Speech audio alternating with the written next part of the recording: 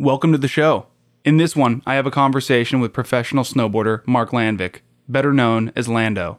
If you follow snowboarding, then you know who Lando is. If you don't follow snowboarding, then all you really need to know is that he's a top-tier snowboarder. He's been instrumental in snowboard videos that raise the bar in the progression of the sport, as well as the way action sports are filmed. Specifically, The Art of Flight, That's It, That's All, and The Fourth Phase. Okay, this is the part of the intro where I give a shout out to the Crude Company men. These are the people who have subscribed to the Crude Patreon for $50 or more. Trina Duber, Seward Brewing Company, David North, Crystal Liska, Derek Adolph, Blue and Gold Board Shop, Shane Robinson, Sharon Liska, and Scott Liska. Thank you to everyone for your support. This podcast would not be possible without you.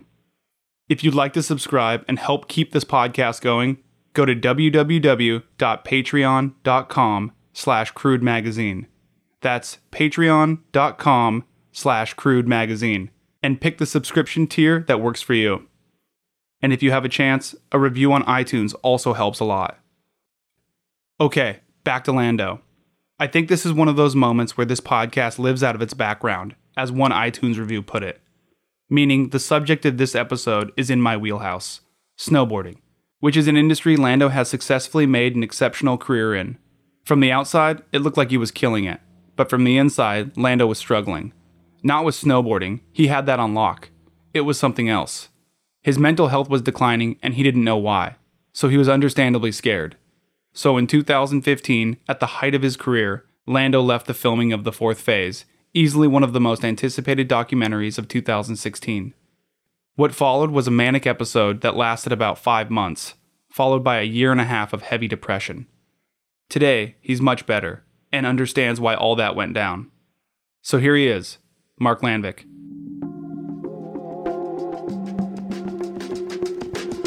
Mic is hot. Mic's hot? Mic's hot. Is it recording? It's record. That's what that means, dude. Crude Conversations. Listen more, then you talk. Go to work! Oh, okay. I was like, dude, I gotta go get dressed up. Because you thought that I could see you? Yeah. No, this is this is just me and you talking. Oh, well, dude, I've watched Joe Rogan, so I know he does fucking like 10 karate kicks before he gets in there. Well, I mean, we can still do karate kicks, dude. All right, good. So how does it feel to be Lando? Right now, it feels good, man. Yeah. Feeling good these days. Had a nice trip home to Juneau, and now just got black last night, and now we're white here. Getting her done on a clean feed. The code. Right on, dude. Am I allowed to drink coffee, or does that mess up?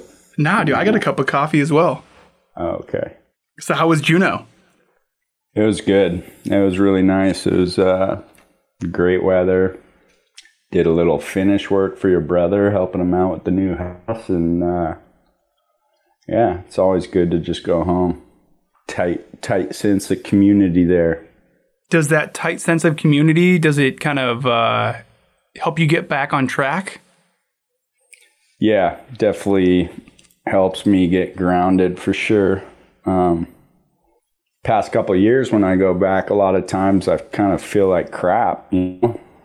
So it's really nice to go back when I'm actually in a better headspace and not just trying to hide out. Is that what you've done in the past? You've kind of receded back to Juneau to hide out?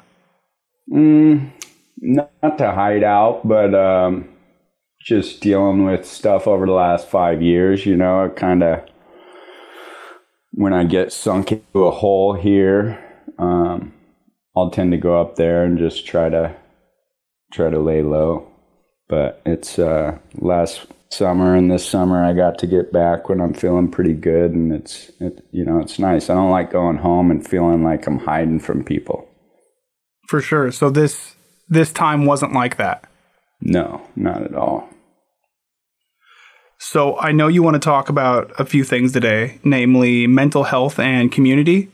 But before we get into that, would you mind talking a little about how you got into snowboarding? Sure. From the beginning, from the top. Yeah, let's bottom. take it from the top. I mean, there's listeners of the podcast that don't really have a frame of reference for snowboarding or for Lando, if you can believe it. Oh, it's easy for me to believe. But I'm pretty gullible in that sense. So, well, yeah. So snowboarding, I grew up in Juneau, Alaska, and started skiing when I was about 4, I believe. And when I was 12, my buddy had a snowboard, and one night he asked if I wanted to try it, night skiing, and I gave him my skis. We did a switch boots, and that was it.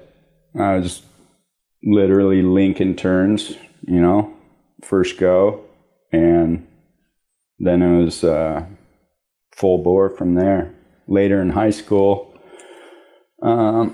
borderline moved to Juneau. Dad opened up a shop downtown, and I ended up... And that was my dad, correct? Yeah, Scott Liska. And so he ended up bringing a shop from Juneau because he already had a really well-established one in Anchorage, and ended up getting on the Borderline team, which was just a super tight pack of friends, and we just rallied. And so, we would do trips down south and kind of follow the Vans Triple Crown, and started trying to get momentum through those contests. And what about the Juneau boys? I mean, could you explain the Juneau boys? Yeah, I mean, we all kind of came together like a nice pair of butt cheeks through Borderline, It was your dad opening the shop there that kind of set it all in motion. And so, I don't know, I'd say there's about 15 of us for the most part. And, Mike Morgan, Ray Weedman, Chris Courier, Ryan Collard, Dan Nueva. Dude, I know I'm going to forget people. Dave Furman, Ashley Call, Chuck Clatty, and if I forget anybody, I'm sorry. But anyways, so at one point, Steve Graham and his crew started coming up to film, and they were flying in helicopter doing backcountry stuff. That was around like Project 6, some of those older films. And, Steve put Dave and Bud on Reality snowboards, SMP, CERT goggles, Grammy gaskets. And, we were all just kind of getting flow of that. And we realized that, this is a possibility to pursue this, pursue the passion, especially since they were doing backcountry stuff, Graham wasn't into contests and stuff like that. When we'd go and do contests, we were going against people who were riding parks day in and day out, icy jumps, icy big jumps. So showing us kind of that that's an option if we wanted to, make this some kind of a career. And everybody who was in the crew, could have been in the exact same position I was in, professionally snowboarding, but, injuries, certain setbacks were a big part of that. And thankfully I was able to, Ashley Call actually did really good. He was doing a ton of big mountain contests. He was winning the Verrier Extreme over in Europe. He won that once or twice. Jeremy Jones is a big fan of Ashley. I mean, anybody who's seen him ride big mountains and now pal surfing, he has really good style for a big mountain rider, which isn't, something you typically see. So do you guys hang out still? Yeah, Yeah, for sure, man. It's still like the tightest group of friends I have, 100%. Courier's a heli pilot in Hawaii, so I go over there a couple times a year. He lets me sit behind the stick, and I'll fly from the airport over in Napali Coast. And, you know, he was doing long lighting with some herbids for invasive species for a while, so I'd go and be his wingman, watching out for trees and stuff when we'd do that. Mike lives over there as well.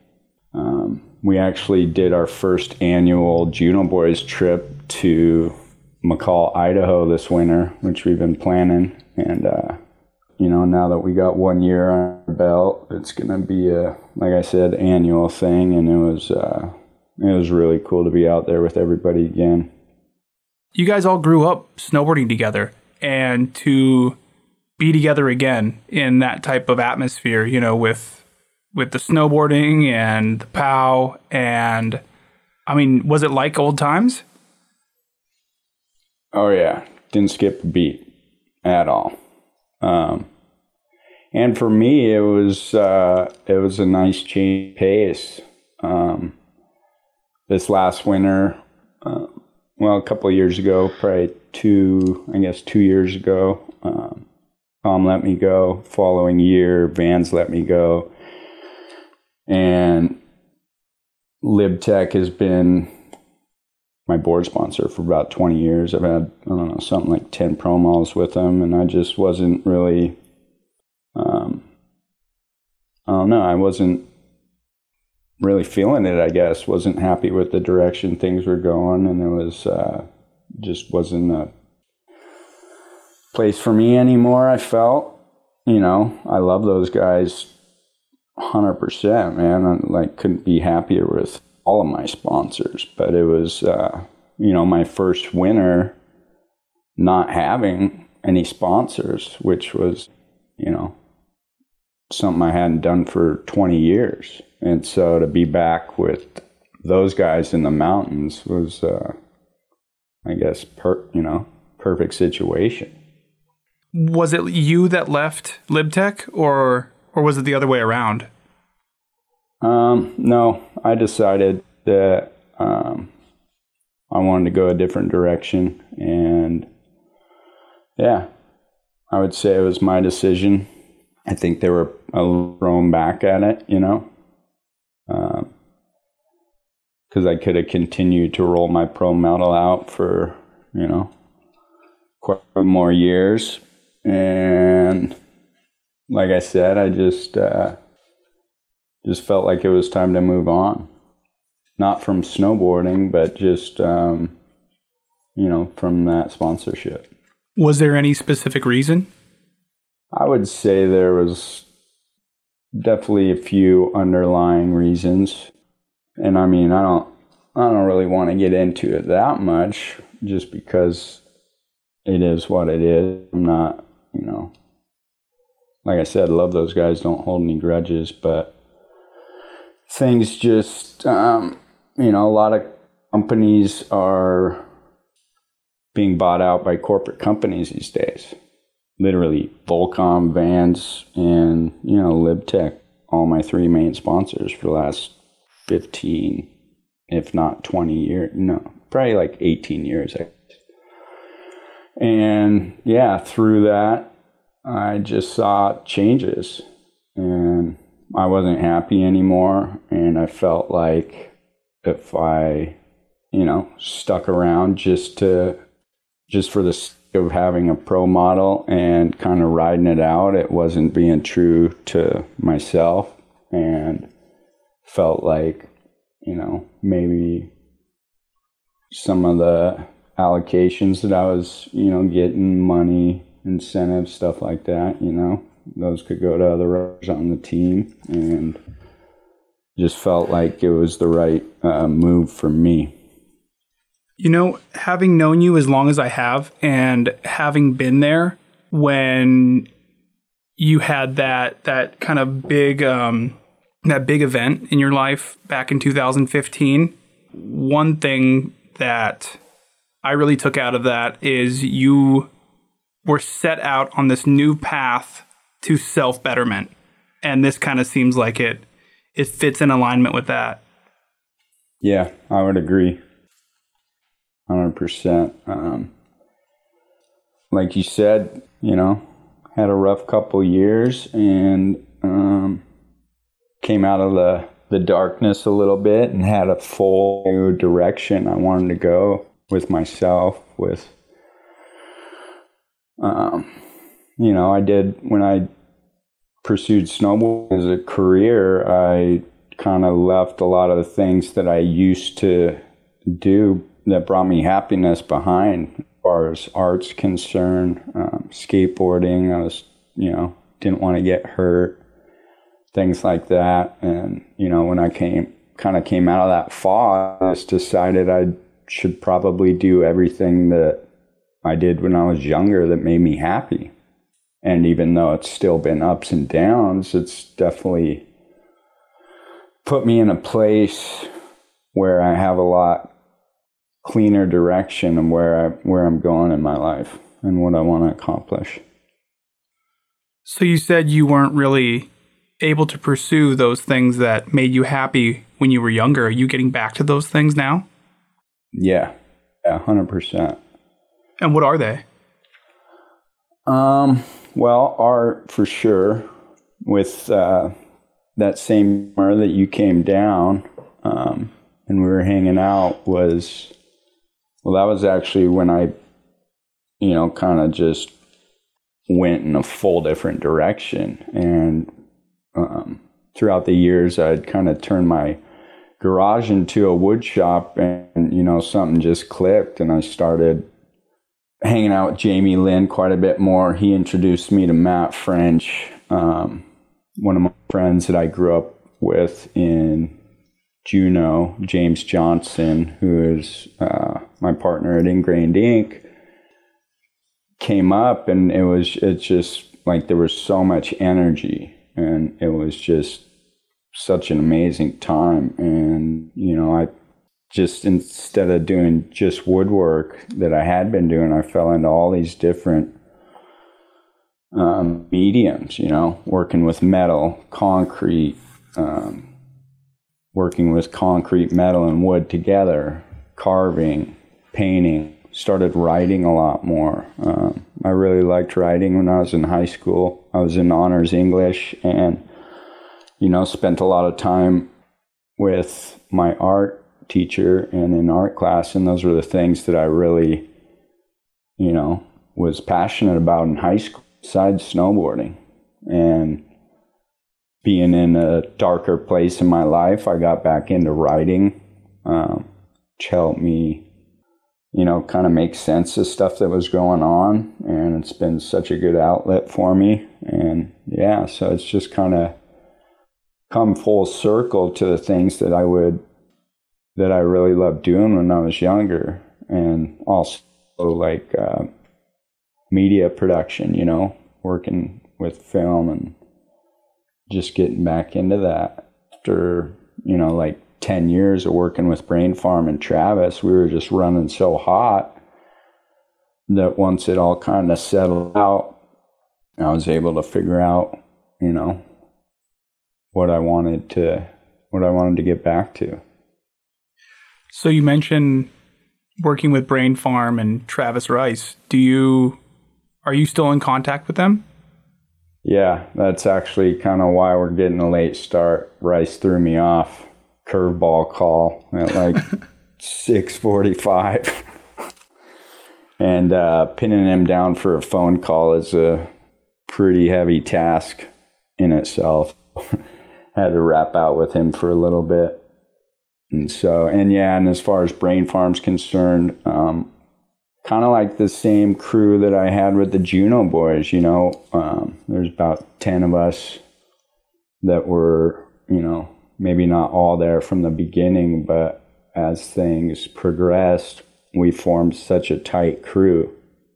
And I keep in contact with all those guys and still have projects I want to do. And, those are going to be the guys that I hopefully will be able to bring into some of the stuff I want to work on.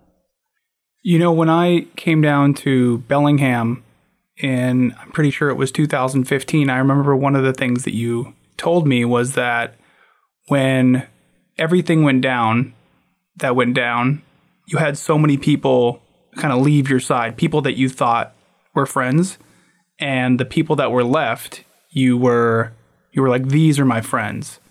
And so are you in a place right now where you're like, okay, like Juno boys are my friends, like Travis Rice is my friend, you know, some of the Brain Farm guys are my friends. Like you're able to have that like solid group of friends again.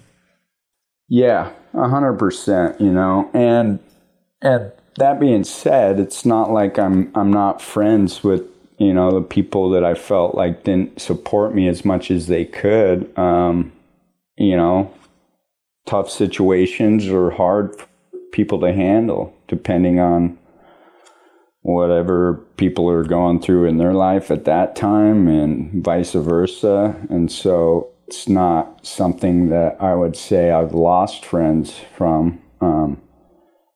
But I do, you know, I respect the fact that people maybe couldn't deal with what I was going through and couldn't be there for me, but I don't hold it against anybody at all. We brought up what you were going through back in 2015. Are you comfortable talking about it all? Oh, yeah. Yeah, I mean, talking about everything I've gone through and, you know, stuff that I still deal with is one of the best ways for me to still deal with this stuff and find new light and everything. So fire away. So what are we talking about here for the people who aren't familiar with everything that went down? Sure. So yeah, like I said, we started there for the initial film that we did with Brain Farm and Travis Rice, which was That's It, That's All. Our second film was The Art of Flight. And then in 2013 or 14, we started filming for the fourth phase. And at that point, it was still a Brain Farm production, but Red Bull had taken the reins as far as ownership. And we had such a success with The Art of Flight that it set the bar pretty high. And the pressures definitely mounted. And so when we were filming, so this was a 4-year film, probably 5 or 6 years in the making total, as far as planning and stuff like this. Originally, it was supposed to be a 2-year film, but we got just kind of beat down with conditions and, you know, stuff that ended up not working out, that we had to push it back. And we went to Japan, was our first trip. So we did Japan, where we had filmed, you know, that night segment. Shin Biwajima, Travis, Mikkel, and myself filmed that. I think we did film 21 out of 23 days that first year. And right out of that, we flew straight to Russia, Kamchatka Peninsula, which is directly across the Bering Strait from Alaska.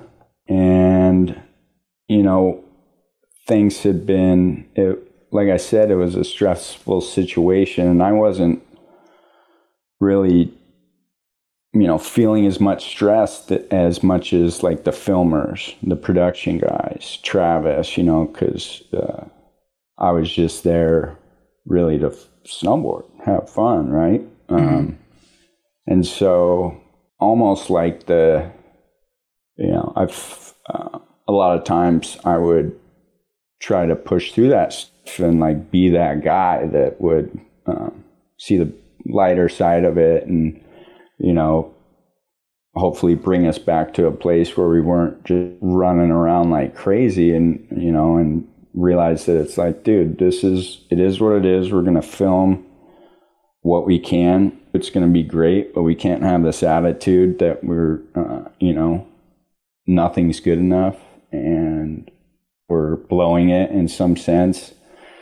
And so, you can only do that for so long. So it started to break me down a little bit. And then we went to Russia and things just kind of went a different direction. Everything that we had planned wasn't working out. The reason we had gone to Kamchatka is Travis had spent 2 years like mapping out places to go. And so Kamchatka was a jumping off point where we were going to fly a helicopter down. And in the film, we did get down there to this island. And so there's a string of islands that goes from the south end of Kamchatka Peninsula all the way to Japan. And so we were trying to get to this island volcano named Onakatan, which is a volcano out in the middle of the freaking ocean. And has a lake in the middle, and it has another volcano in the middle of that.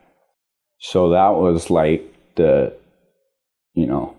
was our golden goose, our golden egg, I guess. That was what we were going for. And originally we had set a kind of a guideline, like we need at least 7 days to go down there. It's, a 3-hour flight just to get to the southern end, almost a 45-minute jump over the ocean with the helicopter. And at that point, that would be our staging area where we would then move to Onakatan with, 2 weeks of camping gear, survival stuff, all that. And we just kept getting worked by conditions. It snowed 5 feet. And it would blow it. The Siberian winds would literally blow it all off the mountains. We'd have 5 feet of powder in the valley where we were staying. And then we'd be riding the gnarliest conditions in the world up on the mountains. And so we ended up pushing our 4-week trip back another week. And we saw a window, but it was only 3 days at this point. And so we were just seeing a lot of red flags along the way and continuing to look past them, which is something that, I've always been able to pull myself out of situations where I didn't feel comfortable as far as snowboarding is concerned. And, so it just built. And so when we flew to that island, that was our jump off point. As soon as we landed, and this is a military island, there's a military base on it. As soon as we landed, we couldn't get out of the heli for almost 2 hours. We were detained for over 6 hours, and Travis and Maxime had been working on the permits for almost 2 years, and we had the permits.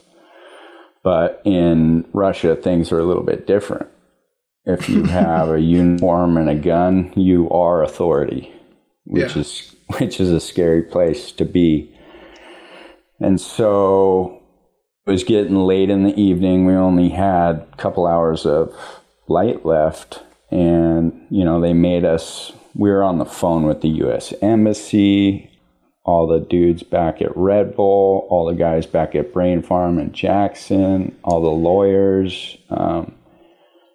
And so they made us sign these waivers, all in Russian, which obviously we can't read. I don't speak or read Russian. And saying that we willingly flew into military airspace, knowing that we weren't supposed to, essentially, is what it said. And we had to sign it to be able to leave. And so what were they going to do if you didn't sign it? I don't know, keep us there and detain us longer. And I mean, we had no idea. All that we knew is that we needed to get out of there, Mm-hmm. And Maxime was just as thrown back as we were. And so finally we all signed it. I wrote in, all capitals, I'm signing this piece of paper, but I don't know what it says, and I don't agree with it, and they're making us sign it. And so at that point, we were we were just broke, dude. Like all of us. The flight back we didn't say a word. We were all just beside ourselves. And so that was like, you know, kind of the breaking point for me. We left 2 days later. And this is pretty crazy too. You don't even have to have a gun and a badge for authority. So the same woman who ran our gear through when we flew into Kamchatka, they had charged us, I think, I don't know, it was like 10 grand or something to get all our bags there. We had a carnet and a carnet is a list of everything that we have in every single camera bag, essentially. Because some of the cameras we're using are used for military defense. And, you know, if it goes into the wrong hands, it's like a missile guidance system. So if you don't come back with that camera, you're in big trouble. So we had like 90 camera cases, you know, gear bags, and total probably 130 gear bags. So they essentially like put us all on the plane, and they were trying to charge us 50 grand to get our bags back. And Jeez. So JK, Jimmy Chin, and Travis Rice were in the airport, like essentially negotiating with the same woman who we had paid 12 grand for on the way there. We were sitting on the plane for 3 hours, dude. And we would see our bags come in and our bags go off. And then our bags go in and our bags go off. So it was the negotiation. And so finally we got to leave, and it cost about 20 grand. And so we all flew home. I flew back to Seattle. My girlfriend at the time picked me up, and I was just like, I was tripping. I didn't know what was going on. I had crazy anxiety. I wasn't in the right headspace. And so at that point I went to see a therapist, and he put me on an SSRI, which is a type of anti-anxiety medicine. And so 10 days later, we were going to Alaska. So I hopped on the plane, went to Alaska, and it was one of the worst years in 100-year history of snow in Alaska. So that did nothing for my anxiety, my confidence. And, you know, just like before, seeing all these red flags and pushing through it. And finally, I just broke, and I wasn't comfortable. And I said, like, it was like 6:30 in the morning in the heli, and I just broke down, like, I don't know, started crying, like, put my head down out of the heli, told Trav, I'm like, dude, I don't know what's going on, I can't go up, like, I'm done, I'm not getting in the heli. So I walked away, and Kurt Morgan, you know, kind of calmed me down, and said, you know, just go and relax, just chill, we'll be back later. And later in the day, you know, just talking to my girlfriend at the time, I decided I was going to leave, which was scary because it was like, felt like I was, you know, giving up on the crew, and wasn't sure how my sponsors would feel about it, if I was going to lose them, you know, all this stuff. So I flew home, and I was like a full depression, anxiety, all this stuff I'd never felt before. And so, you know, go down the road a little bit, and usually with an SSRI, if you have like predispositions to mental health, like in your family background, and you have like alcohol in your background, it's kind of the last, especially mental health, any kind of mental health and alcoholism in your family, it's the last kind of drug that you want to put somebody on, because it'll stop working about a year later typically and can throw you into a manic state, which is the beginning of bipolar. And so that happened, and, and I kind of had snapped out of this. And through that time, my girlfriend had broken up with me. She just finished med school, was moving up, literally moved in and moved out a week later. And through other stuff that was going on, I had fallen out with my friends.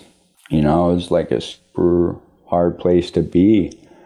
And like I said, that drug reacted, and I was pushed into a manic state, and which lasted about 5 months, which I don't know if, some people don't know what this manic state is. It's a next level source of energy almost. You have a sense of euphoria. Your brain's moving faster than it ever has, and productive. And it's, I was seeing things in such a different light. It was amazing. I mean, it truly is. It's like your brain is on this like elevated level.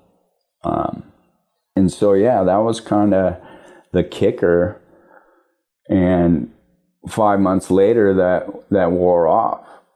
And that fall, and it was like, I just fell into this gnarly depression. And at that point, I didn't know what to do, where to go. And like I said, my girlfriend at the time was my ex-girlfriend at the time. She'd just finished naturopathic med school. And so she was the only person I felt like that I could turn to, because I didn't know what was going on. And my dad had come down, and I literally had like a mountain of bills, that I hadn't even looked at, like didn't care. In that manic state, I was just on a new level. I bought like 7 cars, started working on old whips, like 66, Chevy step-side truck, 68 Chevelle. I was just doing stuff that I'd never done before, and it was so fun. And so it's kind of like I just woke up out of this, and had finally seen everything that was going on for the first time. It was eye-opening. I was like, holy shit. And I was really scared, and it got to a point where none of us knew what to do. So I went to the emergency room, and they essentially said, a social worker. I sat there for 8 hours in a gown, laying in this hospital bed. And there was a sheet in between me and another girl who was, I don't know, probably about 18 or 19, her and her mother there. And she had some problems with bullying in school. She was super depressed, anxious. She had been cutting herself. Same thing. Her mom didn't know what to do. She didn't know what to do. Brought her in there, and she was pregnant. And, the social worker was, I don't know, maybe almost condescending, and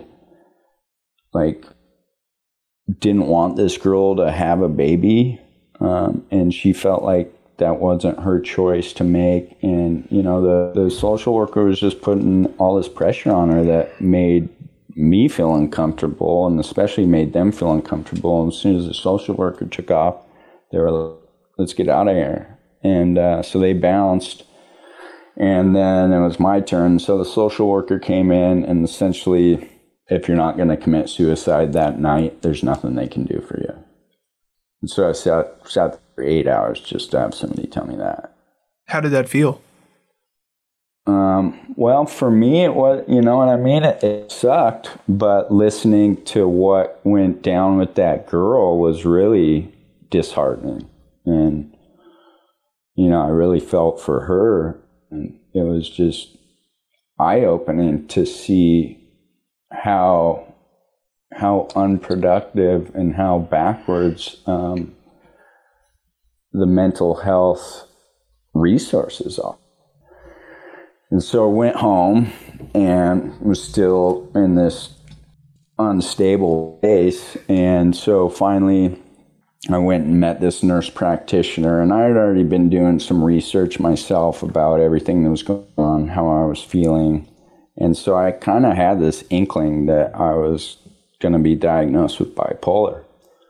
And sure enough, within 10 to 15 minutes of our initial conversation, which was just, literally all it is a background history of your family, mental health, alcoholism, drug, that stuff.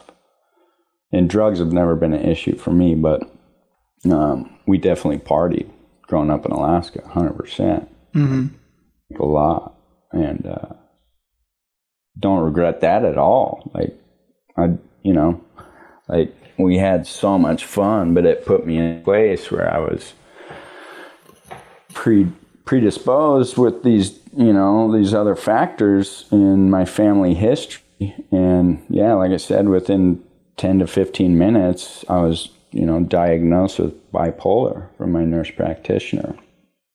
And so at that point, obviously stopped taking the SSRI anxiety medication, and she put me on some other medications, which was about an 8-month to 10-month process of, 10 different medications, just cycling through them because none of them were working. Mm-hmm. And then eventually one of them worked almost instantly. And, I came home and I was, whoa, I'm back, feel like I have energy. Didn't feel any of that stuff that I'd been dealing with. And yeah, so I guess that's kind of the breakdown of how it all kind of went down. So I know when we were texting this weekend, you said you wanted to talk about mental health. What did you come out on the other side of that experience learning or wanting to share with people? Well, I don't know. I guess coming out on the other side would maybe be the wrong way to put it, just because I still deal with this, not on the level that I did. Okay. Typically, when you have a manic and depressive episode, depression will last at least twice as long as your manic episode. So my manic episode was 5 months. My depression was like 1.5 to 2 years of heavy depression. And, I learned a lot more about myself than I ever would have if I kept going on the same path. And I guess one other thing to bring into is that 2 years before the 2015, when we started filming and kind of had the manic episode, I had stopped drinking, quit drinking, cold turkey. Was over it. Just knew it was something I didn't want in my life.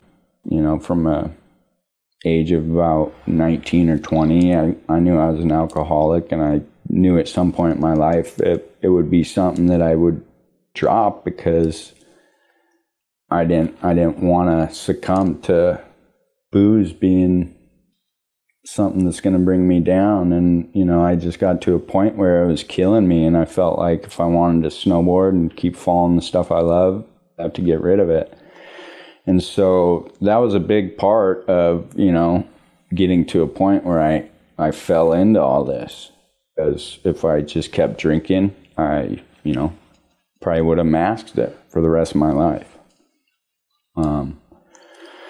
So all this stuff, it's not like, it's had these predispositions to mental health issues, but it all happens because of something else, like I quit drinking. So that got me to a point where I was not masking it anymore. And then the stress from working on the film put me in a position where my anxiety went through the roof. And then seeing that therapist that put me on a SSRI, put me in a position where the next year I flew into a manic state. And then from there went to the depressed state. And so it's been a learning process, and it is. It always will be, for sure. But I think it's the pivotal point in my life. Made me a better person and continues to.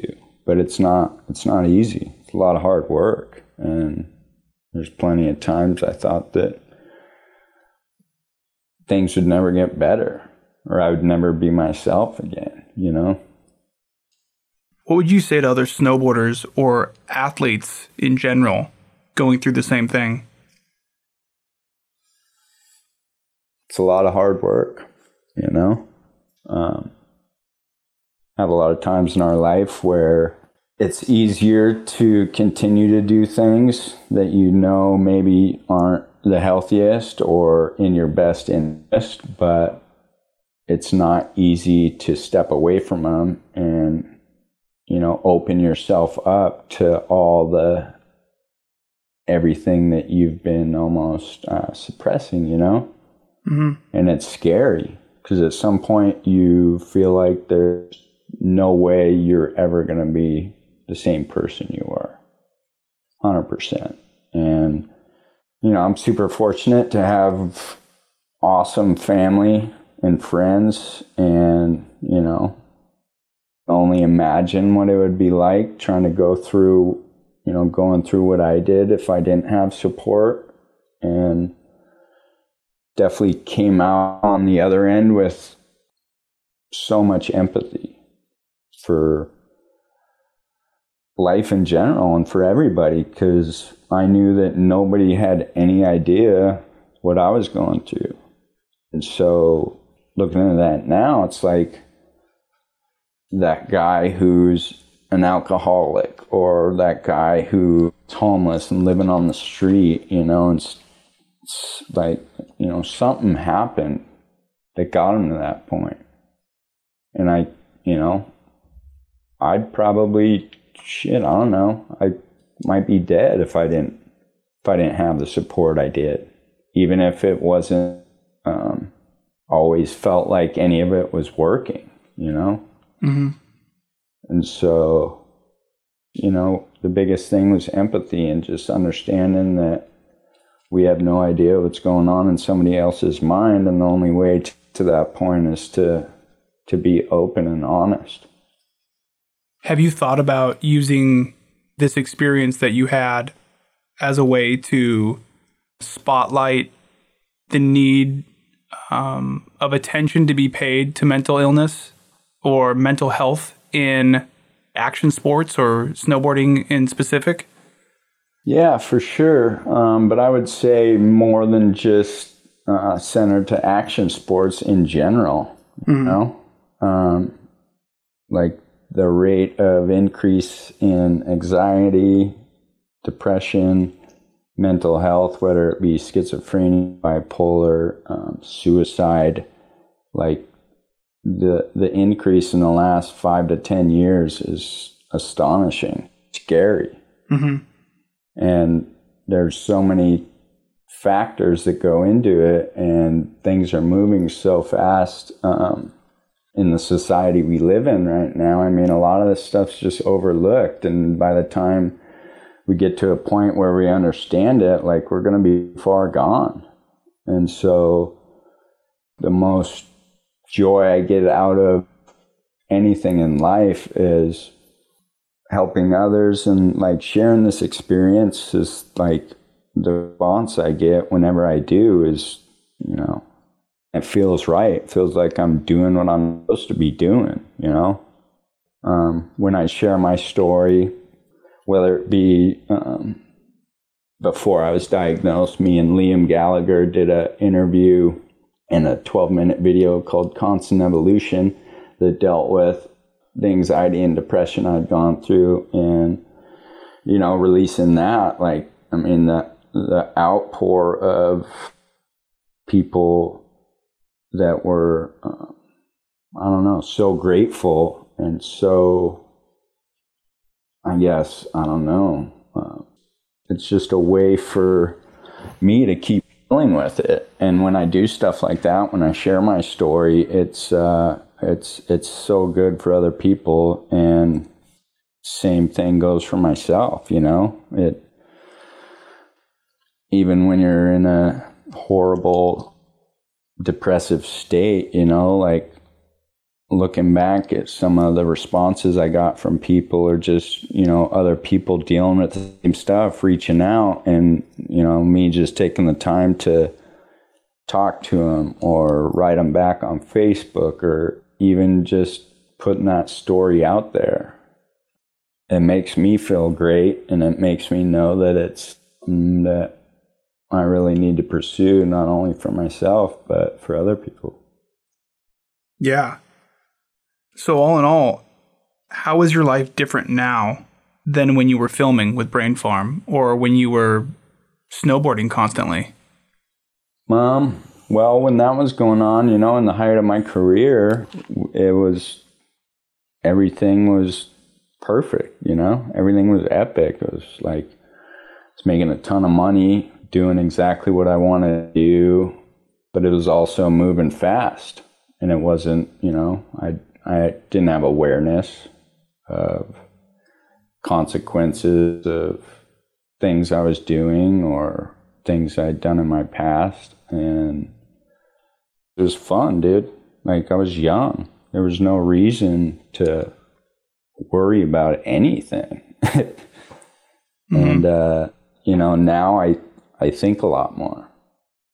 I read a lot more. I do things I never would have done and explored if I didn't go through the hardships that I dealt with. And I'm thankful for them, you know? I don't regret anything.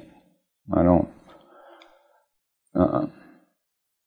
feel like at any time I wish I didn't have this, or I wish I wasn't diagnosed with this, or I don't, even when I feel like shit, it's like, I know these ups and downs are going to be a part of my life, and learning how to deal with them is just going to get me to a better place. And anytime I come out on the other end, I understand that, you know, that was something I needed to go through, even if I would have thought it's the worst thing that could ever happen to me at the time.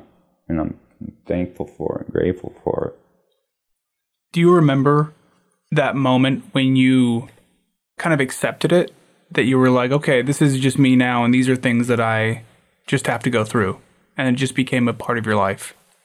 I don't know. I'd say it's hard to pinpoint one time, you know? Mm-hmm.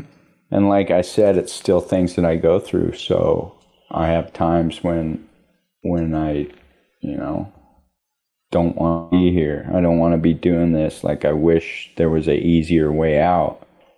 But at the same time, I always know that, like, it will turn around. And I feel like every time I go through these ups and downs, I learn a little bit more about myself, life, and about other people. And I'm thankful for it.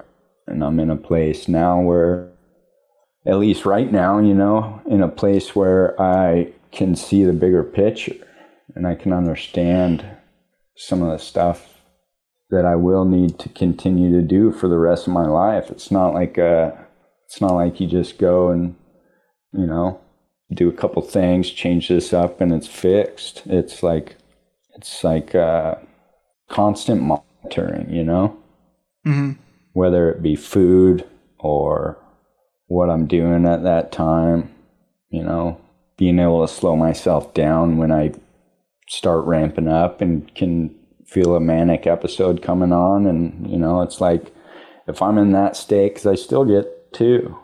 And so I have to be careful of how much I take on and how much energy I put into stuff, because I can literally, if I'm not careful, stay up for 3 days and be like crazy productive, like insanely productive.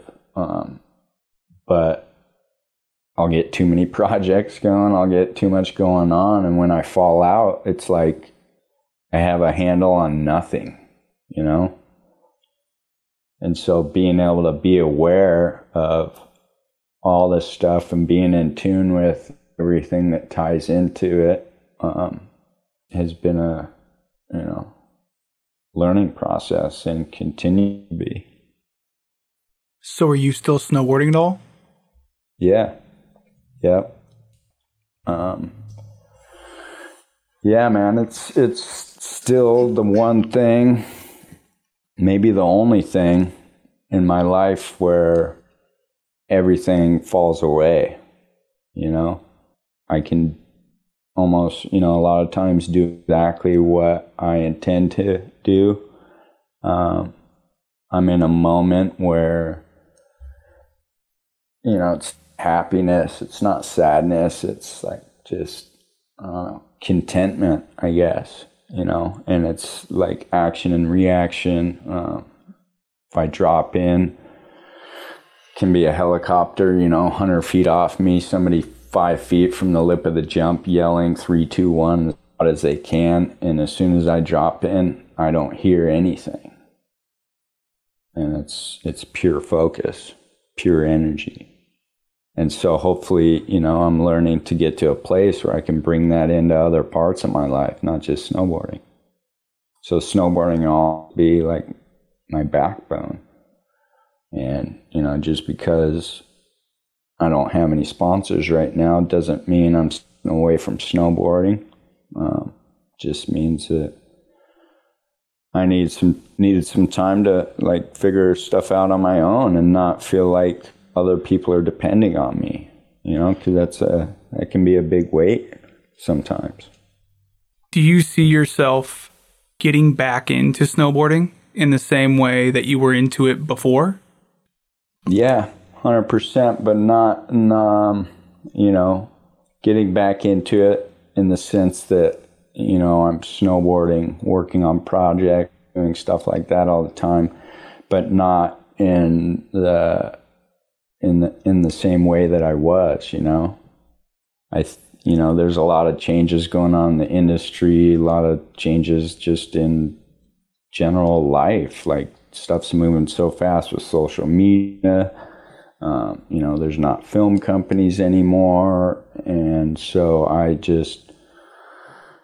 want to go in a different direction. And, and it's like the snowboard industry is, kind of how it's ran since it started, is like getting these snow heroes, Mm-hmm. And I don't feel like the industry gives enough back, and, especially myself. And I want to be able to do more with snowboarding, not just film a video part and try to look pretty and go on premiere tour in the fall. It's not fulfilling anymore for me. So in a best case scenario, what would the industry look like when you get back into it, or what could you remake it as?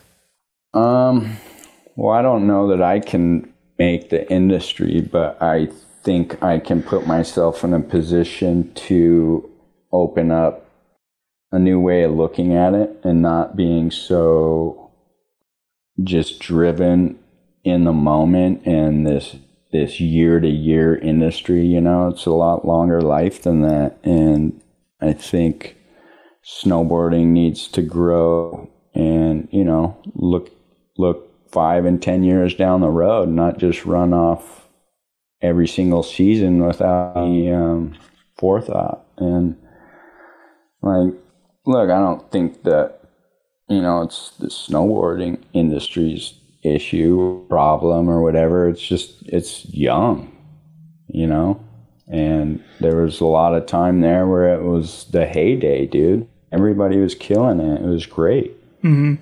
And then things happen and things change, and nobody ever knows the best way to get back to where things were or to make them better, So it's a process, and I feel the best way for me to be able to understand that and give back to, something that's given me so much was to step away, at least for the time being.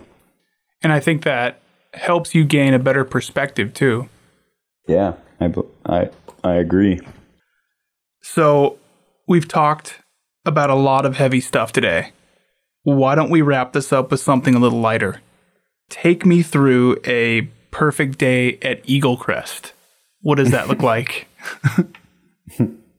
I have this memory of a specific day.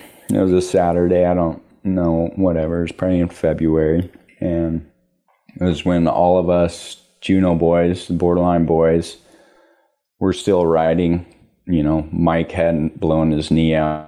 Snowboarding, skateboarding, dancing, golfing. Dude blew his knee out every single every way you could think of. So we were all still healthy, and we had gotten there relatively early, and so we were first chair. And Eagle Crest and Juneau is like one of the most beautiful places I've ever been to, and I've traveled a lot of places in the world. And it was Bluebird. It was about 18 inches of powder. And my favorite thing to do in most mountains, at least Eagle Crest and Mount Baker, is go right underneath the chair. And I just remember all of us just partying, like perfect conditions, perfect set of friends, all the boys were there. And so, that would be it. Like, I already have that perfect day, but it would be just, it'd be so nice to, wherever it be, Eagle Crest or whatever, McCall, Idaho, or Mount Baker, doing these annual trips with the Juno boys. I think we'll get back to that place. And it's really more about the people you're with than the conditions or the geography. That's great, dude. I really appreciate you talking with me today, man, and being so honest. Yeah, of course. I really like everything that you've been doing with Crude Magazine. When we were in Idaho, we listened to the one you did with your father, and it, I've always thought you're a great writer, and I'm just happy that you're in a place where you're doing exactly what you want to do too. It's been a pleasure. No worries. Thanks, man. I really appreciate that. It means a lot. Yeah, 100%. Is there anything else you'd like to add? Like I said, we're living in a society that's moving so fast. If, we could take away anything, just slow down and take more of a perspective on how you live your life and what you want to do and what's going to benefit yourself to be able to get to a point where everybody you love benefits from your energy. Having a conversation, not an argument, and understanding that there's reasons for everything and taking the time to look at them no matter how hard they are is, I think, one of the most important things. Having a little bit of humility goes a long way. All right, Lando. It's been great talking to you. All right, you too, Code. All right. Yeah, the Code. That's your new nickname. All right, I like it. Good, because it's irrelevant if you do or not. It's just what it is. Yeah, it's done, dude. The dishes are done, dude. All right, you take it easy, dude. All right, man. Love you. All right, love you too. Okay, see ya.